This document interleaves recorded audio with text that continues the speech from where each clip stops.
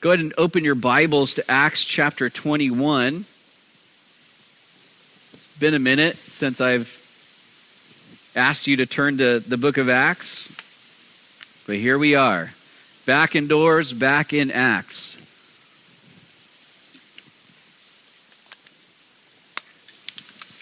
A little different indoors, isn't it? Feels almost like it's going to take a little adjustment here to get used to being back inside again. Like, I don't have to hold my pages down from blowing around in the wind anymore. I could run around the room if I wanted to. I won't do that, but I could now. I don't have to be stuck to my Bible. Anyways, this morning we're jumping back into our study through the book of Acts. Today we're beginning a two-part study where we're going to be learning from Paul's journey to Jerusalem, which we're going to be covering in Acts 24, verses 1 through 14. In part one today, we're going to be taking more of just an expositional verse-by-verse look at these verses before us.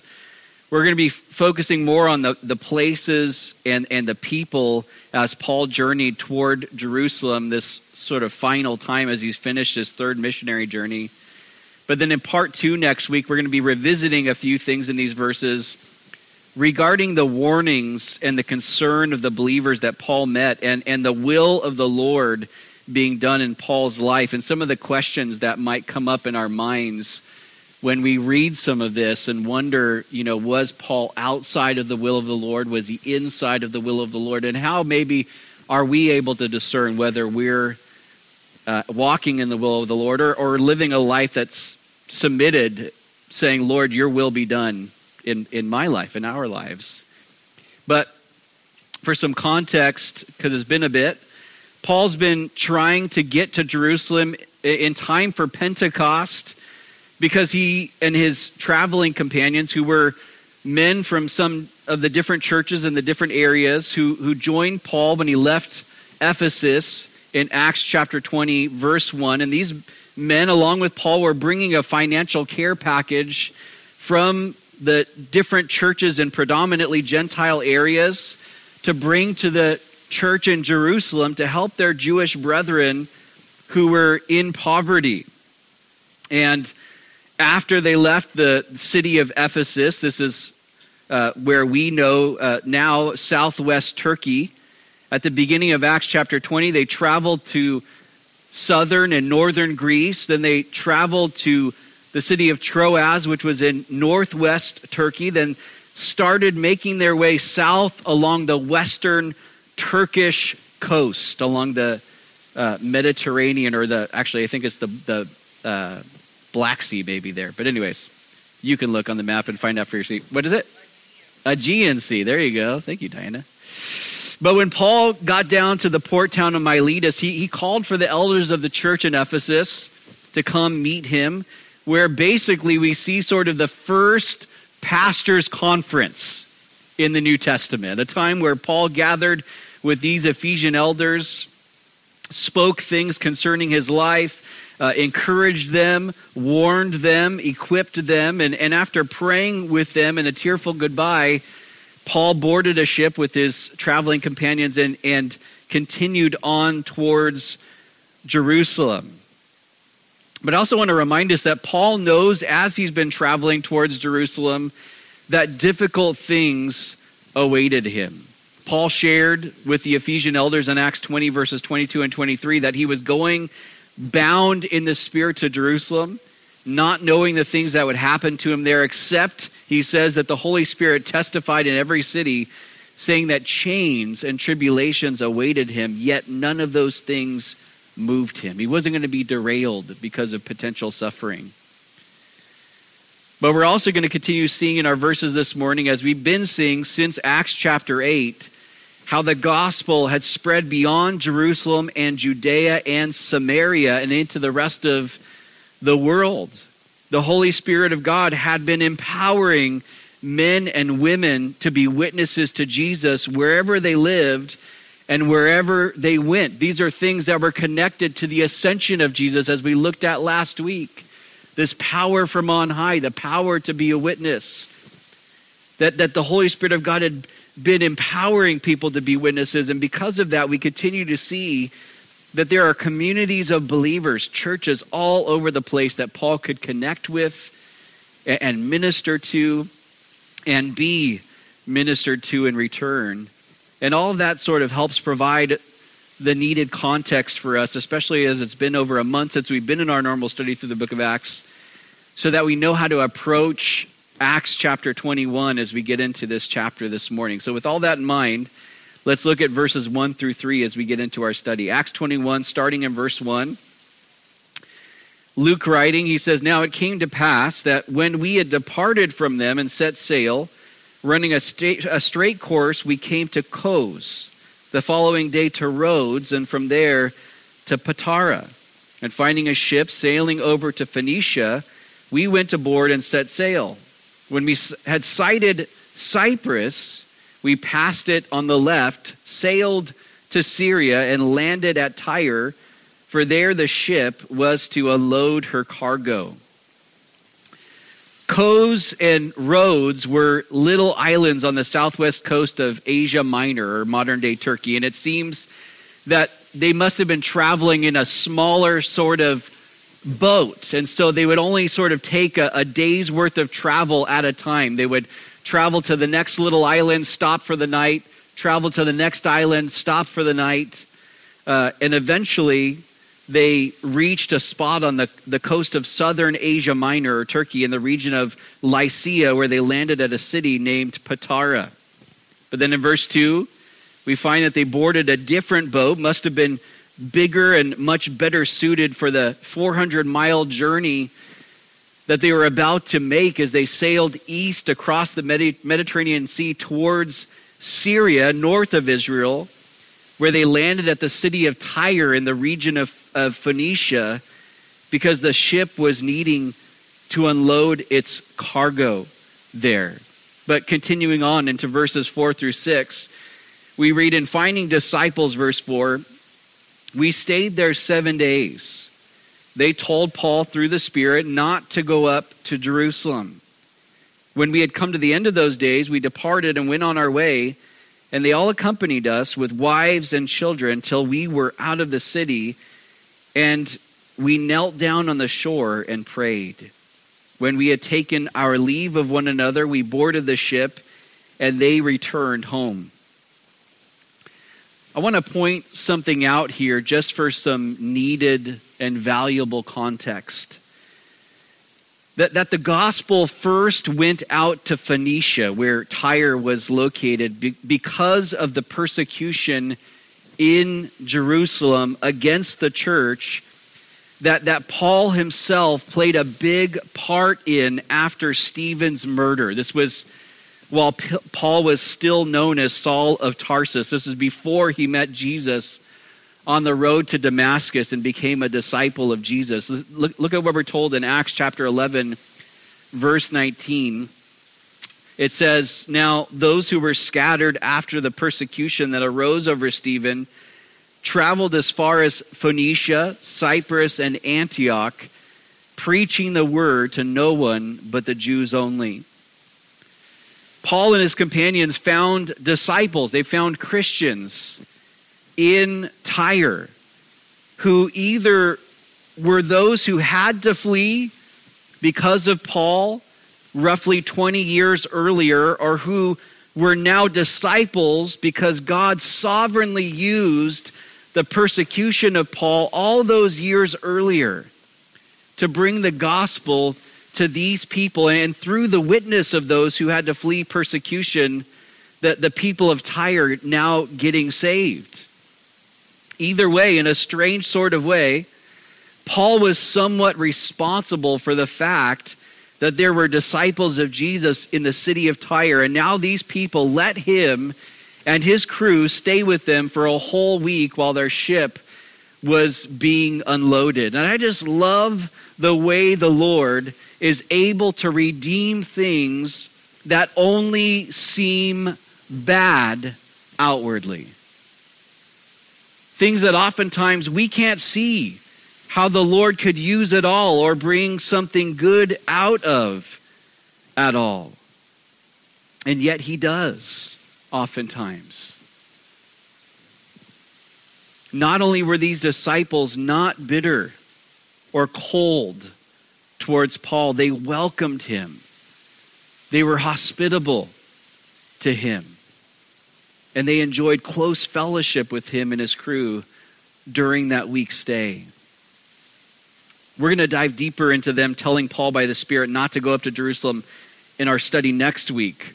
But we see clearly the open-heartedness of these disciples in verse 5 as men and women and children from the community of believers there, the church entire, accompanied Paul and his companions back to the shore where they were going to board their ship, and in how they knelt down and prayed together at the shore. I mean, this had only been a week, and this was the sort of response of the church entire. You know, we saw a similar sort of response at the end of Acts chapter 20 with the Ephesian elders, but these people had known Paul for 3 years.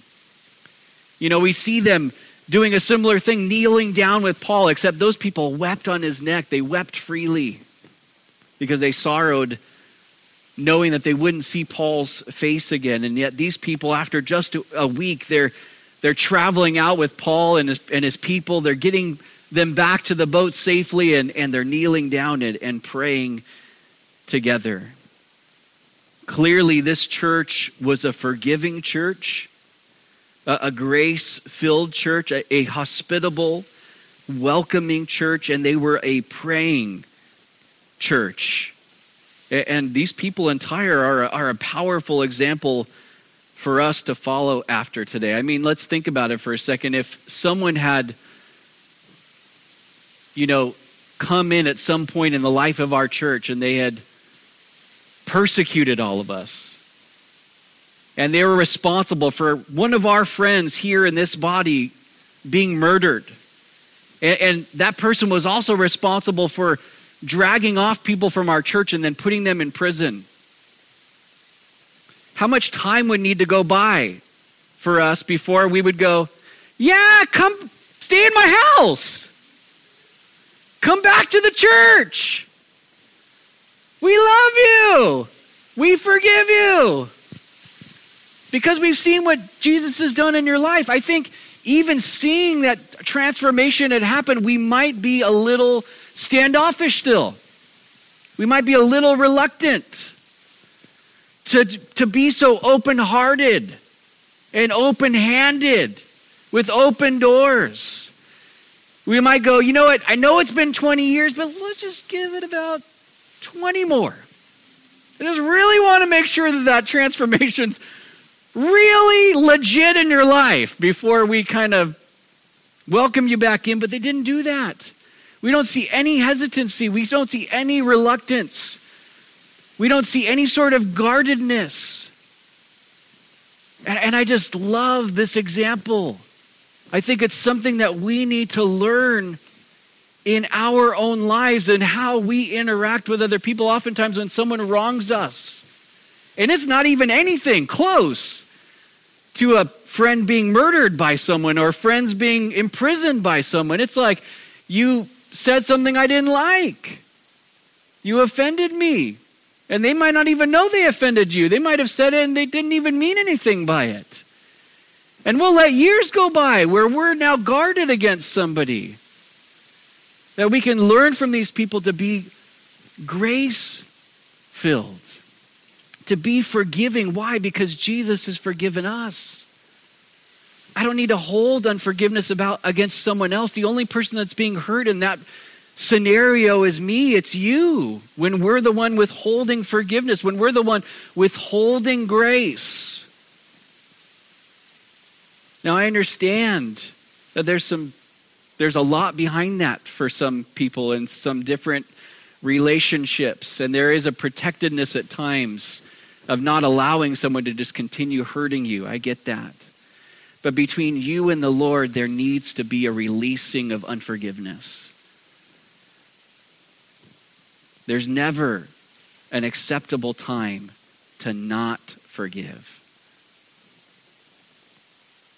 These people are a great example here. It's a challenge. These aren't easy things for us. But let's look at verse 7. It says that when we had finished, Luke is speaking in, because he's there, we had finished our voyage from Tyre, we came to Ptolemais, greeted the brethren, and stayed with them one day. So they've now left Tyre. They're sailing again. They've gone about 25 miles south. They've come to this city named Ptolemais where they greeted the brethren and stayed with them one day. And I just love how Paul continually sought out other Christians to spend time with. You know, we might go to the grocery store and we see another believer and we're like, I just don't want to get caught in a conversation right now. I almost feel like Paul just like, if there was any possibility there was another believer, he just gravitated. He wanted to have fellowship. He wanted to pour into them. He thought, okay, there, the Lord might use them to pour into me. And so Paul was not an avoidance type of person. He welcomed that. He loved that. He sought out other Christians, no doubt looking for opportunities to be a blessing in the lives of others, but also the Lord using other believers to be a blessing in his life too. And not only do we see the same Christian hospitality happening in the city of Ptolemais as we did in Tyre, but these things continue to reinforce to us how the gospel had spread, how disciples had been made, how churches had been planted all over the place. It was like any place that Paul went, there was a community of believers there. Why? Because people took the commission seriously. They didn't think, oh, it was just, that's great for the apostles. The apostles should do it. But everyone who became disciples of Jesus said, that commission's for me. I'm to go. I'm supposed to take the gospel with me wherever I go and make disciples. That means there needs to be intentional sort of relationships happening where you're seeking to pour into somebody else, to see them growing in the Lord. And through that, churches were birthed all over the place. Places for people to be encouraged and to grow in the Lord and to worship the Lord together and to support one another. And I just love that. We are still seeing the effects of that today here, even within our church.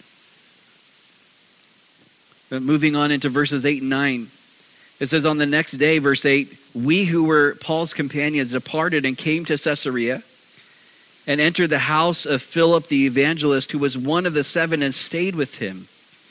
Now this man had 4 virgin daughters who prophesied. I'm challenged by how Paul embraced the journey.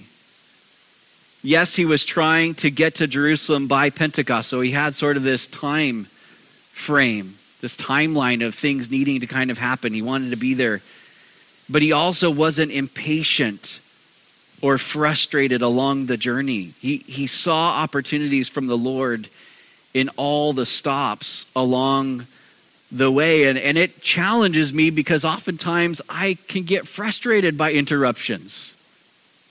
Even this morning, coming here, I'm frustrated by red lights. Why? Or, there's little things that you're trying to get out of the house. And it's like, can we see that there's opportunities in the interruptions of life? That's not always so easy. Because oftentimes, I don't know about you, but for me, the interruptions are inconveniences. They're hindrances. I don't always see them as opportunities. I see them as roadblocks I need to maneuver around or jump over.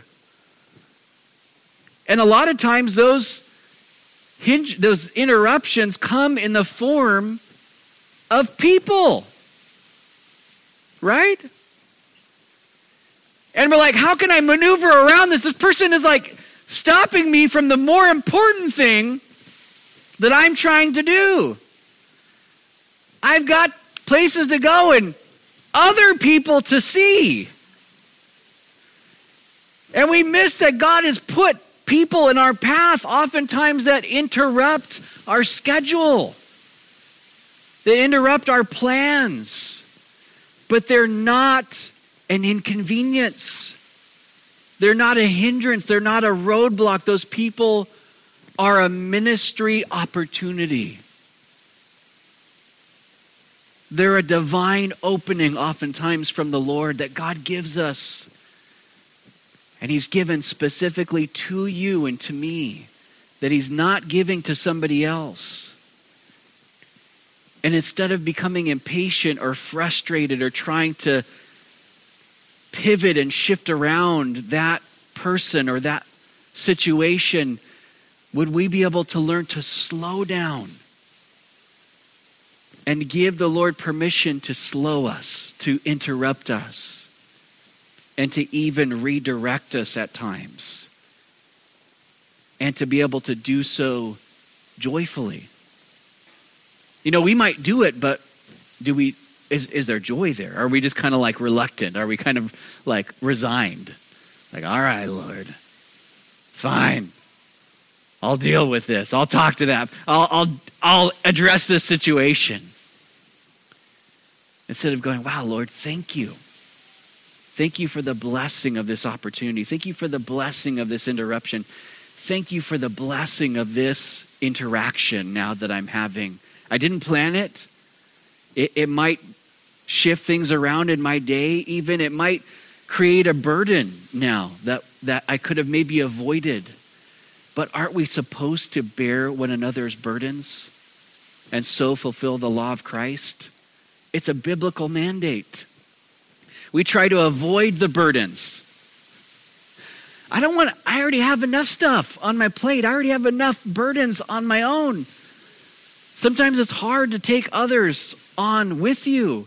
And yet, that's part of ministry. That's part of us being led by the Spirit of God relationally. I would encourage you, just as much as this is a word for me, embrace the journey with all its interruptions, all the stops, even if they're red lights. After staying a day in Ptolemais, we find that they sailed south again, now 30 miles south, where they came to the city of Caesarea. Now there was two Caesareas in that time. There was Caesarea Philippi. It was inland, north of the Sea of Galilee. And then there was Caesarea Maritime, Caesarea on the coast, sort of in the northern area of Israel, but south of Phoenicia. And this is the Caesarea that they landed at. This is Caesarea Maritime, where we're told they entered the house of Philip the evangelist, who was one of the seven, and stayed with him. And we're told specifically by Luke here that Philip had 4 virgin or unmarried daughters who prophesied.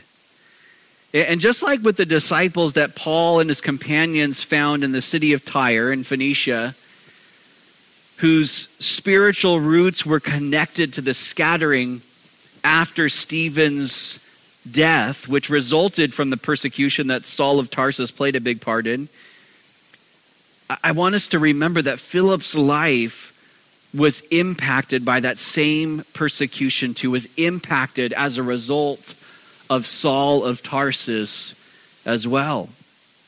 But notice how Luke describes Philip in verse 8. He calls him Philip the evangelist, who was one of the 7. Now, 20 years have passed since we last saw Philip at the end of Acts chapter 8. It's hard to get the time frame here in the book of Acts at times. It's like, is this the next day? Is this 2 months later? It's like from Acts chapter 8 till now, 20 years. 20 years since we last saw Philip at the end of chapter 8. And as we see him again all these years later, he's described to us as the evangelist, which shows us that 20 years later, Philip was still living fully for the Lord, still making his life all about Jesus and preaching the good news, the gospel of Jesus. I don't know about you, but I have people in my life who 20 years ago were following the Lord, were loving the Lord, but today are not anymore. And it's heartbreaking. And so when you see somebody who, when you last saw them, they were on fire for the Lord, and maybe 20 years. Maybe it's not 20 years. Maybe for you it's 10 or 5, but you see them again and they're still pumped on Jesus. Their lives are still all about Jesus. Like, that's encouraging. That's something that stirs us to keep going. Philip wasn't just kind of, and then there's Philip, and he's sort of still living for Jesus. And then there's Philip, the guy who hadn't totally given up on Jesus. No, Philip the evangelist, this guy's he's pumped on Jesus. His whole life is devoted to Jesus. He's also the only person specifically called in the New Testament an evangelist. The only person. But Luke also describes Philip as one of the 7, which I think in some ways was Luke clearing up any confusion about which Philip this is. Confusion on our part. That this isn't the Philip who was one of Jesus' original 12 apostles. This is Philip, one of the 7 deacons of Acts chapter 6. See, when we first met this Philip back in Acts chapter 6, he was chosen along with 6 other men in the Jerusalem church as basically the first deacons. And these 7 men were appointed at that time to wait tables, to serve the widows in the church in Jerusalem. Then when the persecution arose in Acts chapter 8, Philip also scattered from Jerusalem and went to Samaria and preached the gospel there. And God used him powerfully to bring many Samaritans to a saving knowledge of Jesus Christ. Then God used him again, called him away from that thriving ministry and called him to go to a deserted area on the road leading to Gaza, a dry place. Lord, why? Why would you call me out of something flourishing to a dry place? But he did.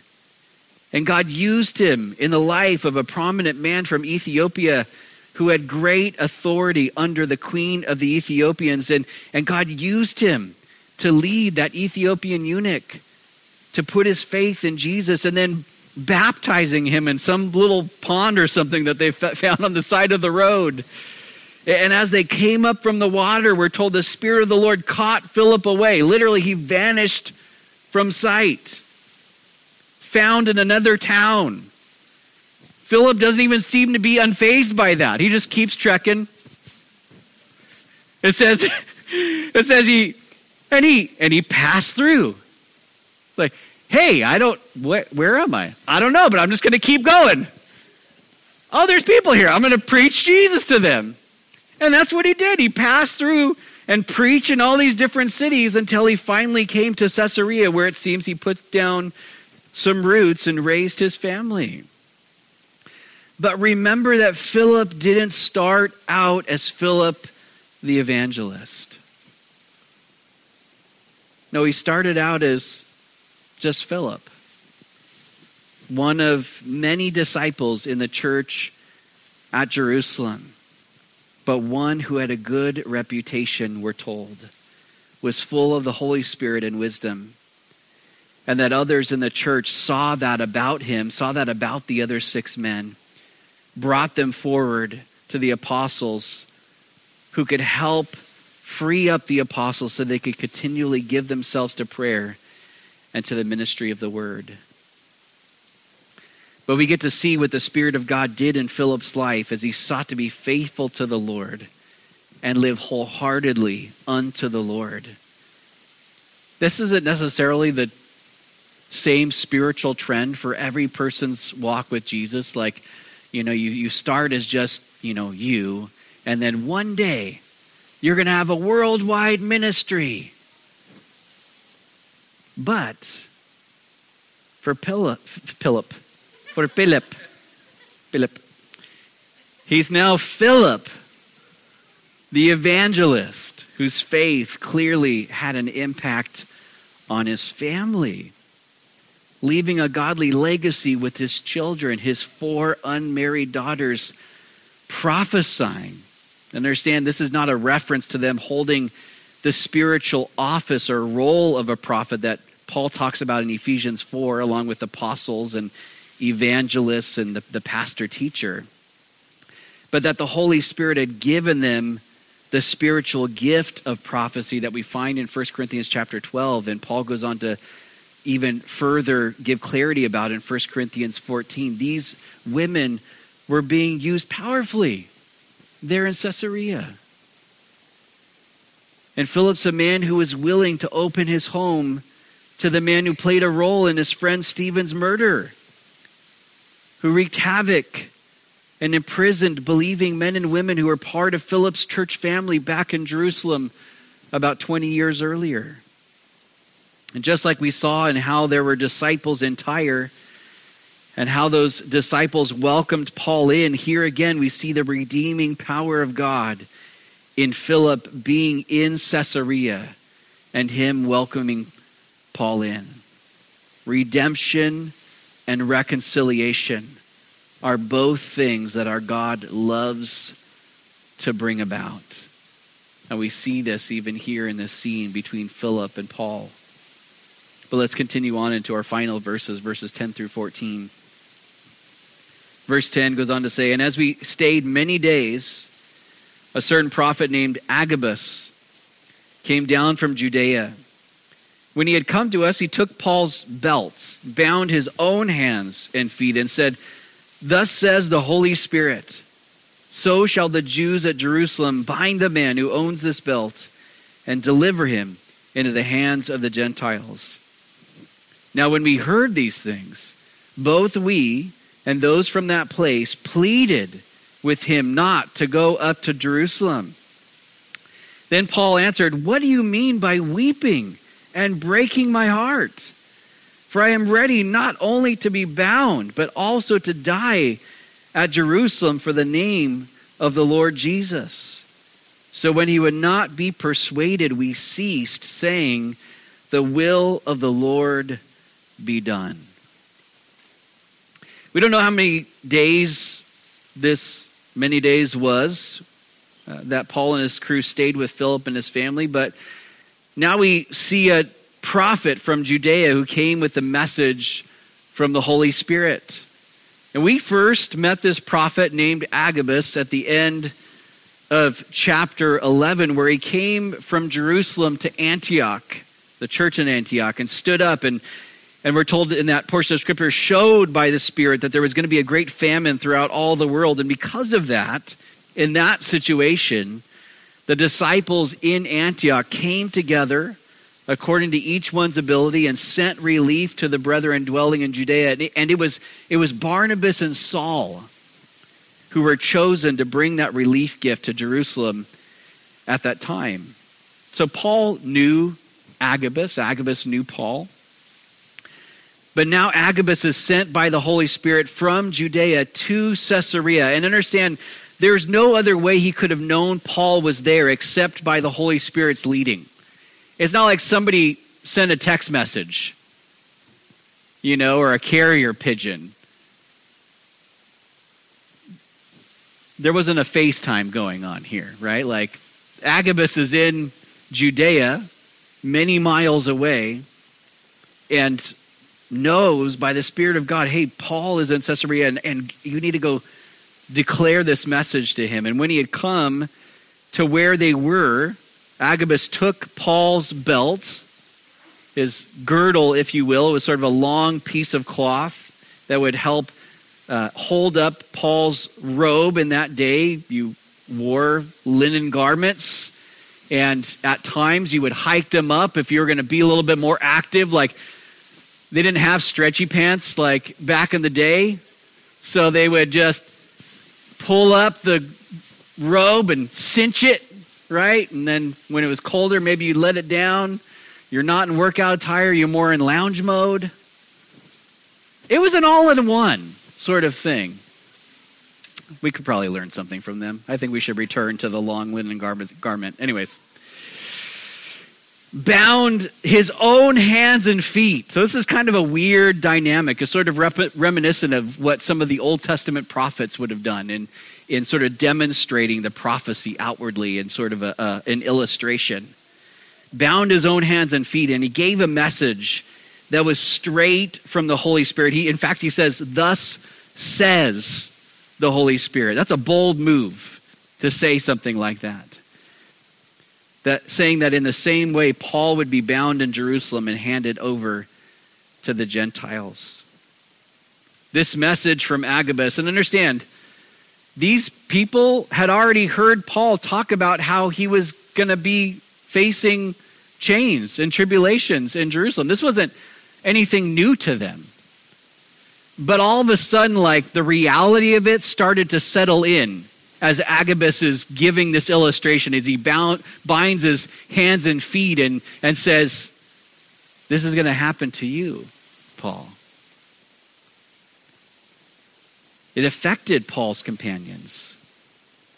So much so that they pleaded with Paul to not go to Jerusalem, wanting to prevent these things from happening to Paul. But Paul continued to share his resolve to go to Jerusalem, saying that he was not only ready to be bound, but also to die at Jerusalem for the name of the Lord Jesus. It's not that Paul was unaffected by their pleading, because notice he says, what do you mean by weeping and breaking my heart? So Paul was touched by that. He's like, dude, you're killing me here. You're killing me, Smalls, right? But he cared more about living for the name of the Lord Jesus, even if that meant him dying for the name of the Lord Jesus. And to that, seeing that Paul wouldn't be persuaded, Luke and the rest of Paul's crew stopped pleading with Paul and said, the will of the Lord be done. We're going to dive deeper into Agabus' prophetic message and Paul's companions responding this way, that the will of the Lord be done, in our study next week as we touch on this aspect of God's will and the concern here. But as we consider some of the interactions that Paul had and things that we saw in our section of verses this morning, there's some application for us to draw out for ourselves of things that we can learn from Paul's journey to Jerusalem in our study today. The first kind of point of application I want to point out is that Paul's past sins, past failures, his past actions before Christ saved him, did not overshadow or diminish who he now was in Christ, saved by grace, a new creation in Christ Jesus, forgiven and redeemed and reconciled to the Father and justified and loved and accepted in the beloved. But what about for us? Are there things maybe for us, that things from our past hold us back in some ways or overshadow some of the things that God's word actually says about us? Maybe for some, the things of your past have a louder voice than the voice of God in Scripture and what he says about you. You know, oftentimes people will allow their present sort of life to be defined by what's happened to them or what they've been through. But what about us defining ourselves by how God defines us? You know, when the Bible says that if anyone's in Christ, they become a new creation and all the old things pass away and all things have become new, why for some of us do we kind of act like we're kind of new creations and part of the things from the old things have passed away, but there's still some old things that have kind of stuck around? You follow me? You look back at your life and you're like, yeah, I'm a new creation in Christ Jesus, but it's like, but, you know, there's still these old things. No, the old things have passed away. All things have become new. Sometimes those things from the past, they affect how we come to God in the present. We come with timidity. I don't know if I could really approach him because, man, I've really blown it in the past. Or maybe even in the present. God, I've blown it in the present. I don't know if I can even come to you because I'm a sinner. Surprise, God already knows that. He knows you're a sinner. And yet the scripture is still true. Come boldly to the throne of grace where we could find mercy and grace to help in our time of need. It doesn't diminish the truth of what God has said. And maybe for some today in application, there needs to be sort of a giving over of those old things that still play such a huge role in our lives in the present, that hold us back in our relationship with the Lord, that maybe keep us from really walking in the power of the Spirit or living fully for Jesus. Paul's a great example of this. What if Paul just said, you know what? I've done too many bad things in the past. I can't be an apostle. I can't go tell others about Jesus. I can't go minister to these people. Man, we would have almost half of the New Testament missing. The spread of the gospel and the church throughout the world, that would be greatly diminished if Paul had let the failures of his past keep him from living for Jesus in the present. The second point of application, though, the church in Tyre, as I pointed out earlier, and the individuals in that church were clearly a forgiving people, a grace-filled people, a hospitable and welcoming people, and a praying people. And we've got to learn from that. We've got to embrace that. I know we've come through a weird season, but these things hold true no matter what kind of things are happening in our world.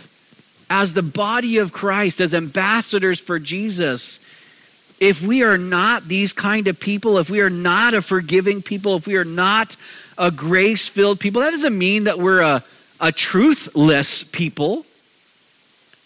For whatever reason, when we say a grace-filled people, there's always going to be some in Christendom that go, but make sure that you're not leaving the truth. Well, of course, the truth's got to be there. But it's got to be both. We got to have both. And be a grace-filled people, a hospitable and welcoming people. Again, as I've shared even more recently, that we don't just go, well, we're a church with a welcome team and with a hospitality area at our church, but we are a hospitable people. We're a welcoming people. We're an open-hearted sort of people who reach out. All of us. Not going, well, the greeters probably got them on the way in. No, you are a greeter. You're a welcomer. You're to be that person, that we would learn from that. Number 3, Paul embraced the journey, as I said, embraced all the stops, embraced the interruptions. And maybe for some of us today, we need to learn from that and really be praying through that in our own lives. I know I do. Number 5, that just like with Paul and the persecution of the past and how that affected the outcome of their being believers in Tyre and also affected the course of Philip's life, guys, the Lord is able to redeem things that only seem bad outwardly. And not just able to redeem, but also bring reconciliation. You know, it takes a real heavenly, eternal sort of perspective to be able to see beyond the things that are happening in our lives or the things that have happened in the past and go, Lord, I believe you can do something in that situation. I believe that you could take what the enemy would mean for evil and that you could bring about good. And to be hopeful and prayerful about God working a redeeming sort of story in our lives, in our relationships, bringing about reconciliation. And then finally, number 6, Paul's life was wrapped up in and consumed with living for Jesus, even if that meant dying for the name of the Lord Jesus. And I want to encourage us today to make our lives all about Jesus too. No matter what it might cost us. To be about Jesus and his kingdom and his gospel and his commission in our homes. Philip wasn't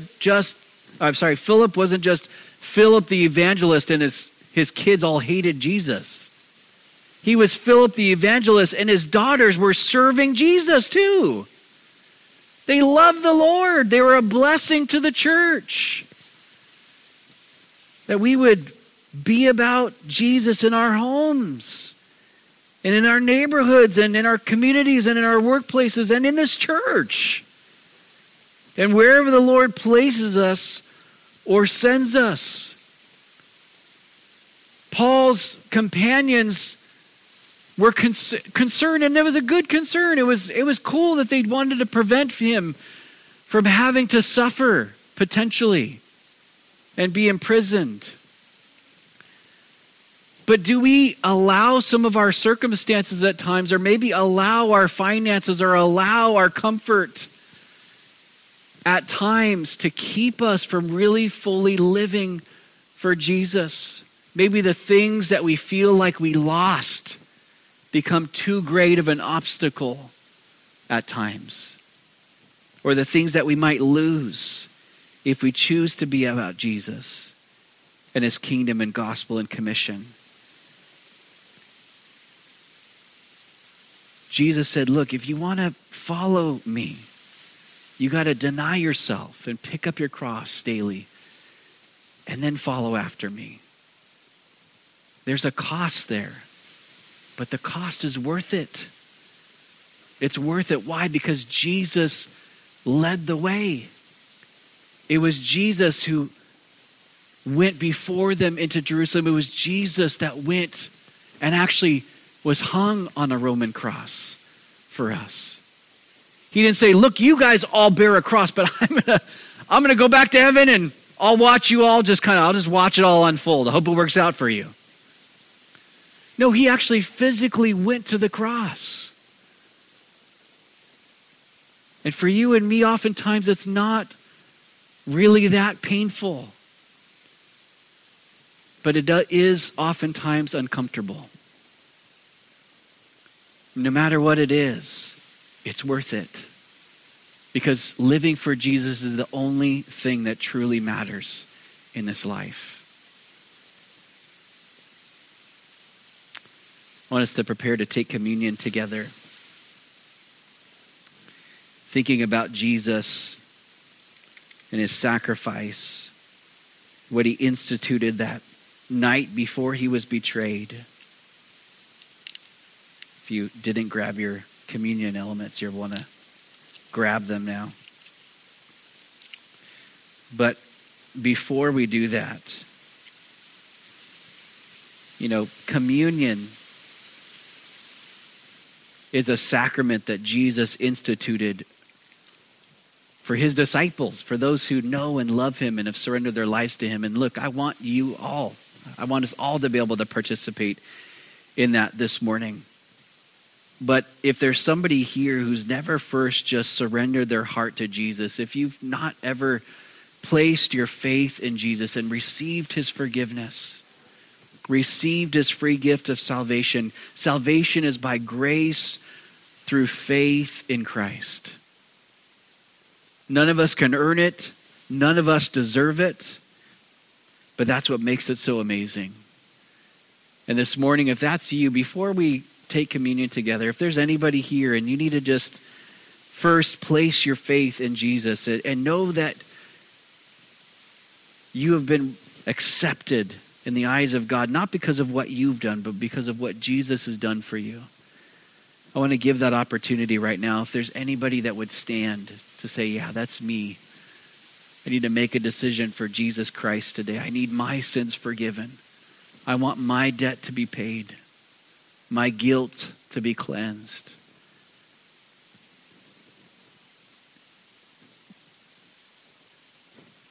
Awesome. Anybody else?